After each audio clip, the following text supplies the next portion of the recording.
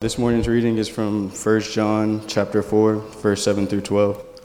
Beloved, let us love one another, for love is from God, and whoever loves has been born of God and knows God. Anyone does not love does not know God, because God is love. And this love of God was made manifest among us, that God sent his only Son into the world, so that we might live through him. In this love, not that we have loved God, but that he loved us and sent his Son to be the propitiation for our sins. Beloved as God so loved us, we also ought to love one another. No one has ever seen God. If we love one another, God abides in us, and his love is perfected in us. This morning, we're going to be concluding our series on core values. My name is Timothy, one of the pastors here at Christ Central, and this morning I've been tasked with the charge to preach our fifth and final core value, outward serving. And once again, I want to remind you, as Daniel said a few weeks ago, these 5 values about which we are intolerant. We refuse to be a church that does not innately possess these 5 things. And so this morning we come to our fifth and final one, and let me pray for us as we begin.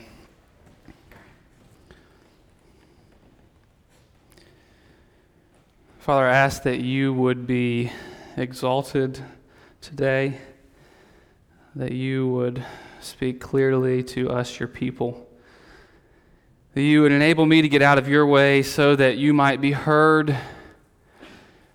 God, I pray that you would remove any distractions that might prevent us from hearing from you.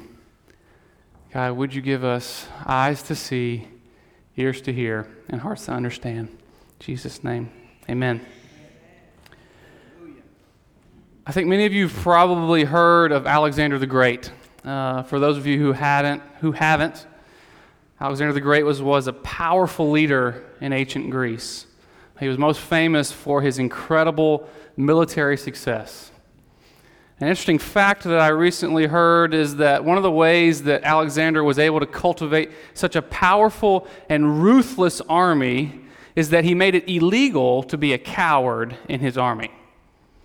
And the way that Alexander enforced this law is if somebody acted like a coward in battle, they would be brought before Alexander himself, and if it was determined by Alexander that the person had in fact been a coward, they would be killed on the spot.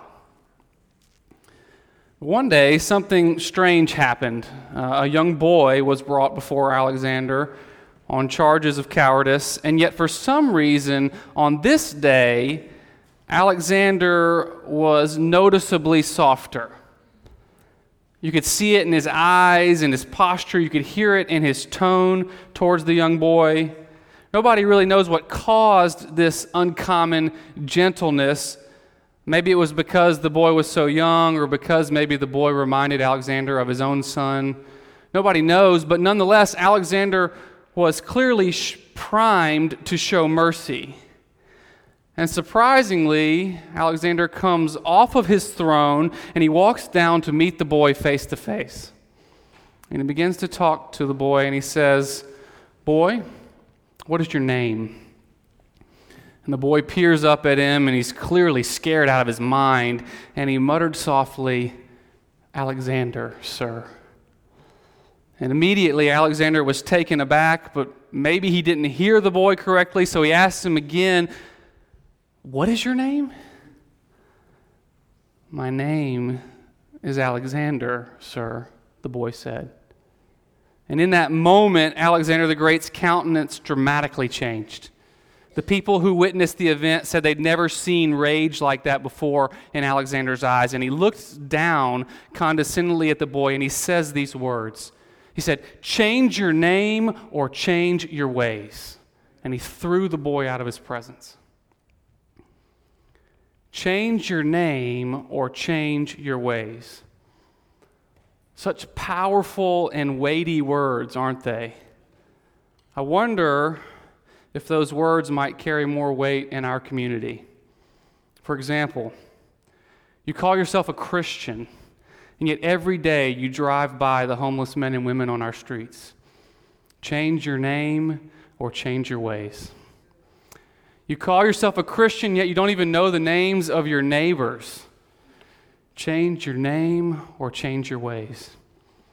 You call yourself a Christian, yet you're so obsessed with your own comfort that you don't even know the needs of the people around you. Change your name or change your ways. To the children in the room, you call yourself a Christian, yet you don't even share your toys, and you're terrible at obeying your parents. Change your name or change your ways. Now, before you guys call from my head, I share that illustration in jest. I'm joking. Children, I'm kidding. That is not a biblical illustration. The Bible does not teach change your name or change your ways. But the reason I share this illustration this morning is because I recognize that we have to be so careful when we enter into this last core value of outward service. We have to be so careful how we approach this topic. It would be so easy for me as a pastor to spend the next 20 minutes talking about how bad you are at serving and to heap all kinds of guilt and shame on you. I could preach a pretty powerful change your name or change your ways sermon. And many of you would leave here motivated to serve, at least for a little while. But the problem is that guilt and shame are actually terrible motivators. They don't actually motivate us for very long. And even worse than that, they're rooted in the lies of Satan. As Reverend Steve Brown used to say, it's from the pits of hell and it smells like smoke. So I refuse, based on my biblical convictions, to go there, as easy as it might be. But not only is it not biblical to preach change your name or change your ways, it's also not very wise. Because a sermon like that assumes that the problem is one of our ignorance. That the reason we don't serve is because we're unaware of our calling to do so. But the reason for our lack of service is clearly not an absence of awareness. I doubt I could find one single person in this room that is unaware of the fact that the Bible calls us to serve.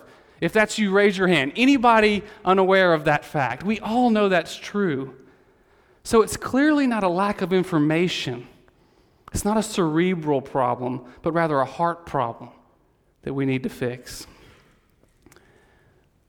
And I say heart problem in the biblical sense, meaning the epicenter of the whole being, the control center of a person, the place that is the nexus of the emotions of the mind and the will.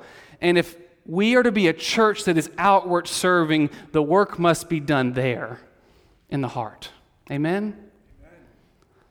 I know no better place to go for this kind of heart work than 1 John. It's here that the heart surgery that we so desperately need begins to take place. And yet you say the word service is not even present in our text. Right, you are. And that's because John uses a far better word. He uses the word love. And Christ Central Church, let me be crystal clear here. When we talk about the core value of outward serving, we're not simply talking about cultivating an army of servers who, out of obligation, offer up their time, their resources, and their selves for those around them. No, we see what 1 John refers to here is that we are calling forth an army of people who, with great joy, overflowing from the love of Christ, serve those around them. That's the calling. And church, there's a big difference. I don't know if you've ever been in a situation where you felt like you were someone else's project. Amen? Anyone ever felt that? Where you were being served, but all the while you felt as though it was more about the person who was doing the serving than about you. I can tell you from personal experience, that doesn't feel very good. And Lord, help us if that's what we become as a church. Those who put on our service hats and go wandering around this city doing good deeds, all for the purpose of feeling better about ourselves. But instead maybe we become an army of people who are compelled by genuine love and empathy for the world around us. That's my hope. So as we enter into this, we seek to foster this value of outward service rooted in love. So let's dive into our text. The text reveals three things for us of us who are in need of some heart surgery. First, the origin of love. Second, the way of love. And third, the fruit of our love. So let's begin now with the origin of love. Our text begins with an introduction of the theme. And this theme is repeated 3 times in this short section of Scripture. That theme being love one another. And that's the heart of what we're talking about this morning. Loving people. And church, our outward service is directly proportional to our love for others. The more love that we have, the more that we as a church will serve. Now, that's not a novel idea. I'm not going to blow anyone's mind with that insight. Nobody is calling for a book deal. That's just true. Our love for others, if it's real, will inevitably manifest itself in acts of service. Not your guilt and shame over being selfish, but your love for people will be the thing that motivates you. And so John puts forth this bold and many would say impossible proposition. He says, let's love some people. And then he begins, being the skilled sociologist that he is, and he refuses to enter into guilt tripping, but he instead begins to do some heart surgery. And the first cut that he makes is by way of reminder. Verse 7, for love is from God, and whoever loves has been born of God and knows God. And then to drive this point a little further and to avoid any confusion, he says, anyone who does not love does not know God, because God is love. What a pregnant statement. So much truth wrapped up in these few words. And I want to try to unpack the key points here one at a time. First, John is declaring that because of the fall, because of sin, love is a substance that is now foreign to humanity. Much in the same way that the ability to talk is foreign to an infant, the ability to read is foreign to animals, the ability to drive is foreign to my wife. You get the point. Love is foreign to humanity. We can't do it. All human beings born after Adam are born with a love deficiency.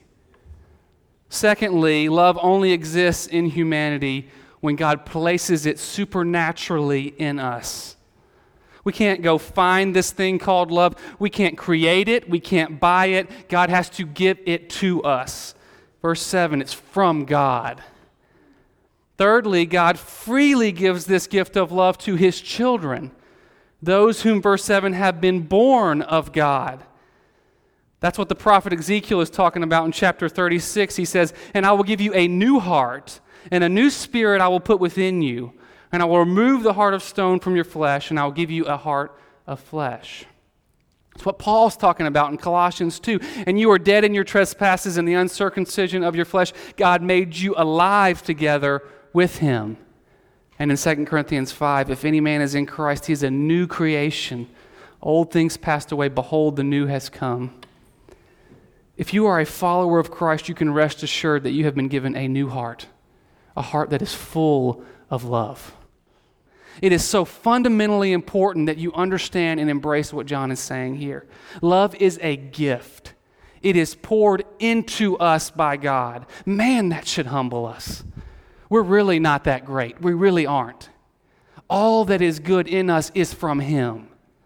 And that should shape our understanding of love, but it should also inform us as to how to acquire this elusive thing called love. It should compel us to avoid simply trying harder to love. And it should compel me to not simply demand you to try harder to just do it. Which leads us to our second point this morning, the way to love. John has made clear in verse 7 and 8 that love is a God thing. Something that He created, something intrinsic to Him alone. Something that God graciously bestows upon and inside His children. So the question then is, how do we go about appropriating this gift? How then do we love? Do we just sit back and watch, much like a robot, as God hits the love button on our hard drive and then our body spits out love? Not hardly. Look at verse 9. In this the love was made manifest among us, that God sent His only Son into the world so that we might live through Him. in this is love, not that we have loved God, but that he loved us and sent his Son to be the propitiation, the payment for our sins. So as John now moves into the how, he opens our eyes to the mysterious dynamics of love. He says love is cultivated through experience. My wife, the one who can't drive, she tells me all the time how much she loves me. I think I can confidently say there's not been a single day since we got married almost 8 years ago that she has not communicated to me that she loves me. It's a beautiful thing. I'm so grateful for that. But the truth is that my assurance of her love is not actually rooted in her words. The reason that I know she loves me is because I've tasted it. I've experienced it over and over and over again. I experience it when she sits with me after a long day and listens to me and then prays over me.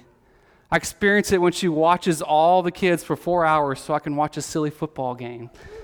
I experience it when she's patient with me when I'm short-tempered or irritable. I could go on and on and on, but those experiences are the things that assure me far more than her words ever could.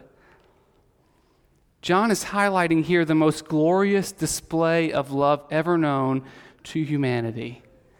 And yet he's not highlighting it as something for us to marvel at, like a beautiful piece of art or a great movie. We're not innocent bystanders simply observing this love display. No, we're the recipients, the primary beneficiaries of this glorious sacrificial love.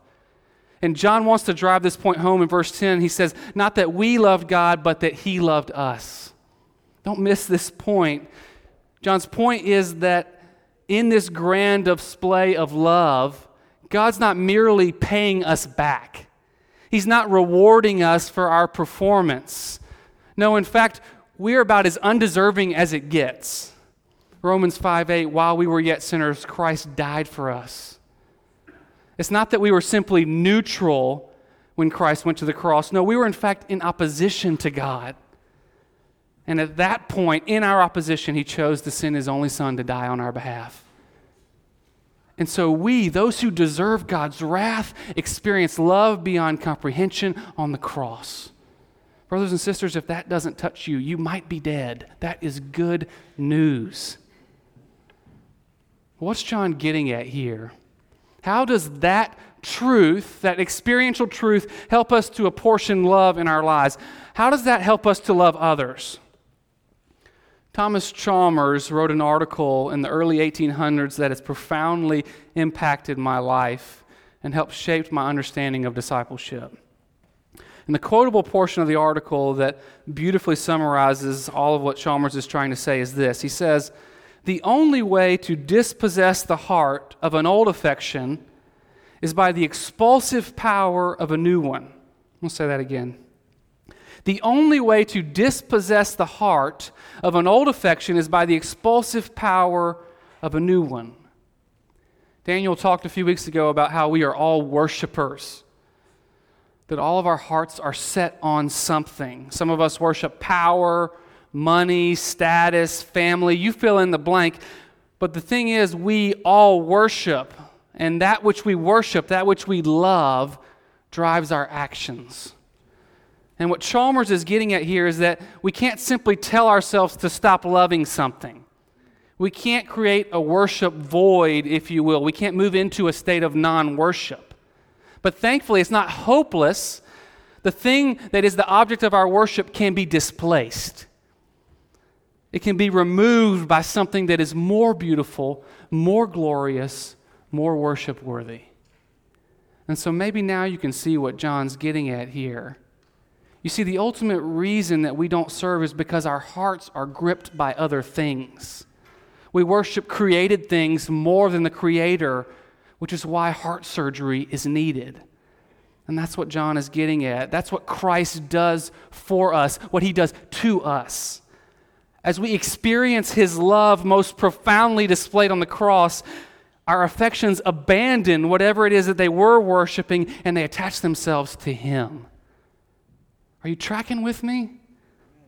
John is saying we must position ourselves to receive the love of Christ, because that will change your heart. And it is that experience of love that both models for us and empowers us to do something that would otherwise be impossible. How do we practically do that? Let me bring this home. How do we position ourselves to receive Christ's love? I think there's a tendency in the church today to look for something extraordinary, to seek after that mountaintop experience. But that's not what the Scripture points us to.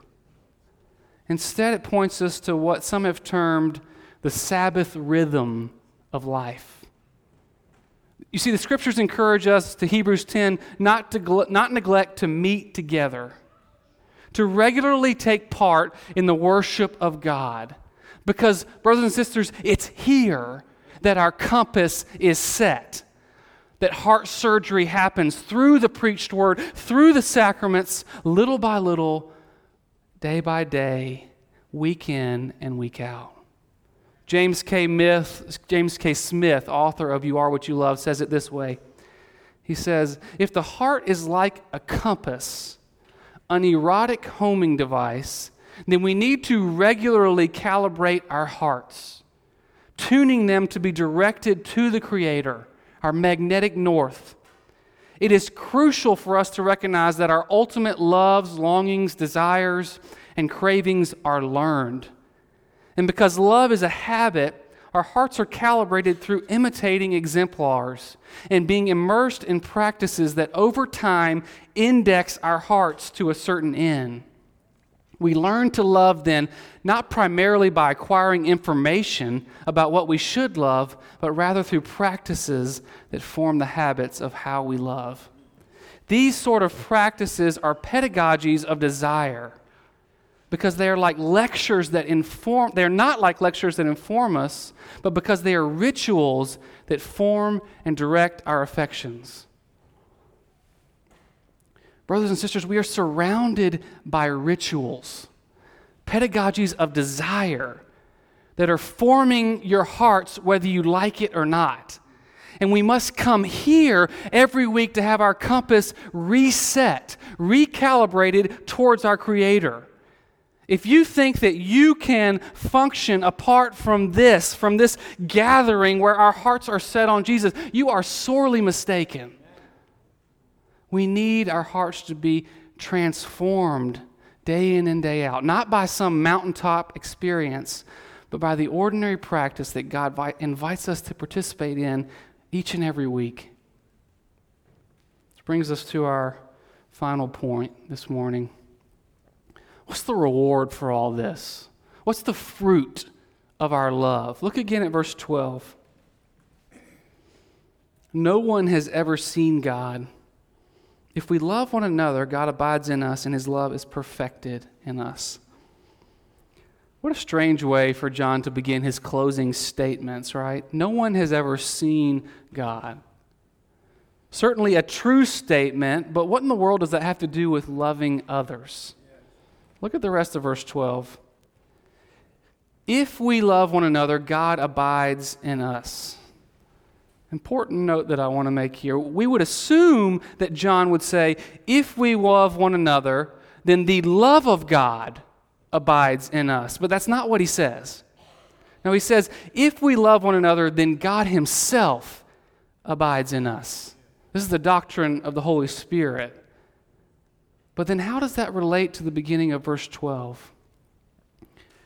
Brothers and sisters, it's true that no one has ever seen God. However, what John is saying is that if and when we love one another, God Himself is present in us, and therefore we make the invisible God visible. That is huge. But visible to whom? I think John wants us to understand this in two different ways. I think it's certainly that God becomes visible to us and to others. Let's start with us. In what ways does loving one another enable us to see God? It appears as though Baubil and Schoenberg, the composers of the musical Les Mis, understood this idea. They conclude the musical masterpiece with these words: to love one another, to love another person is to see the face of God.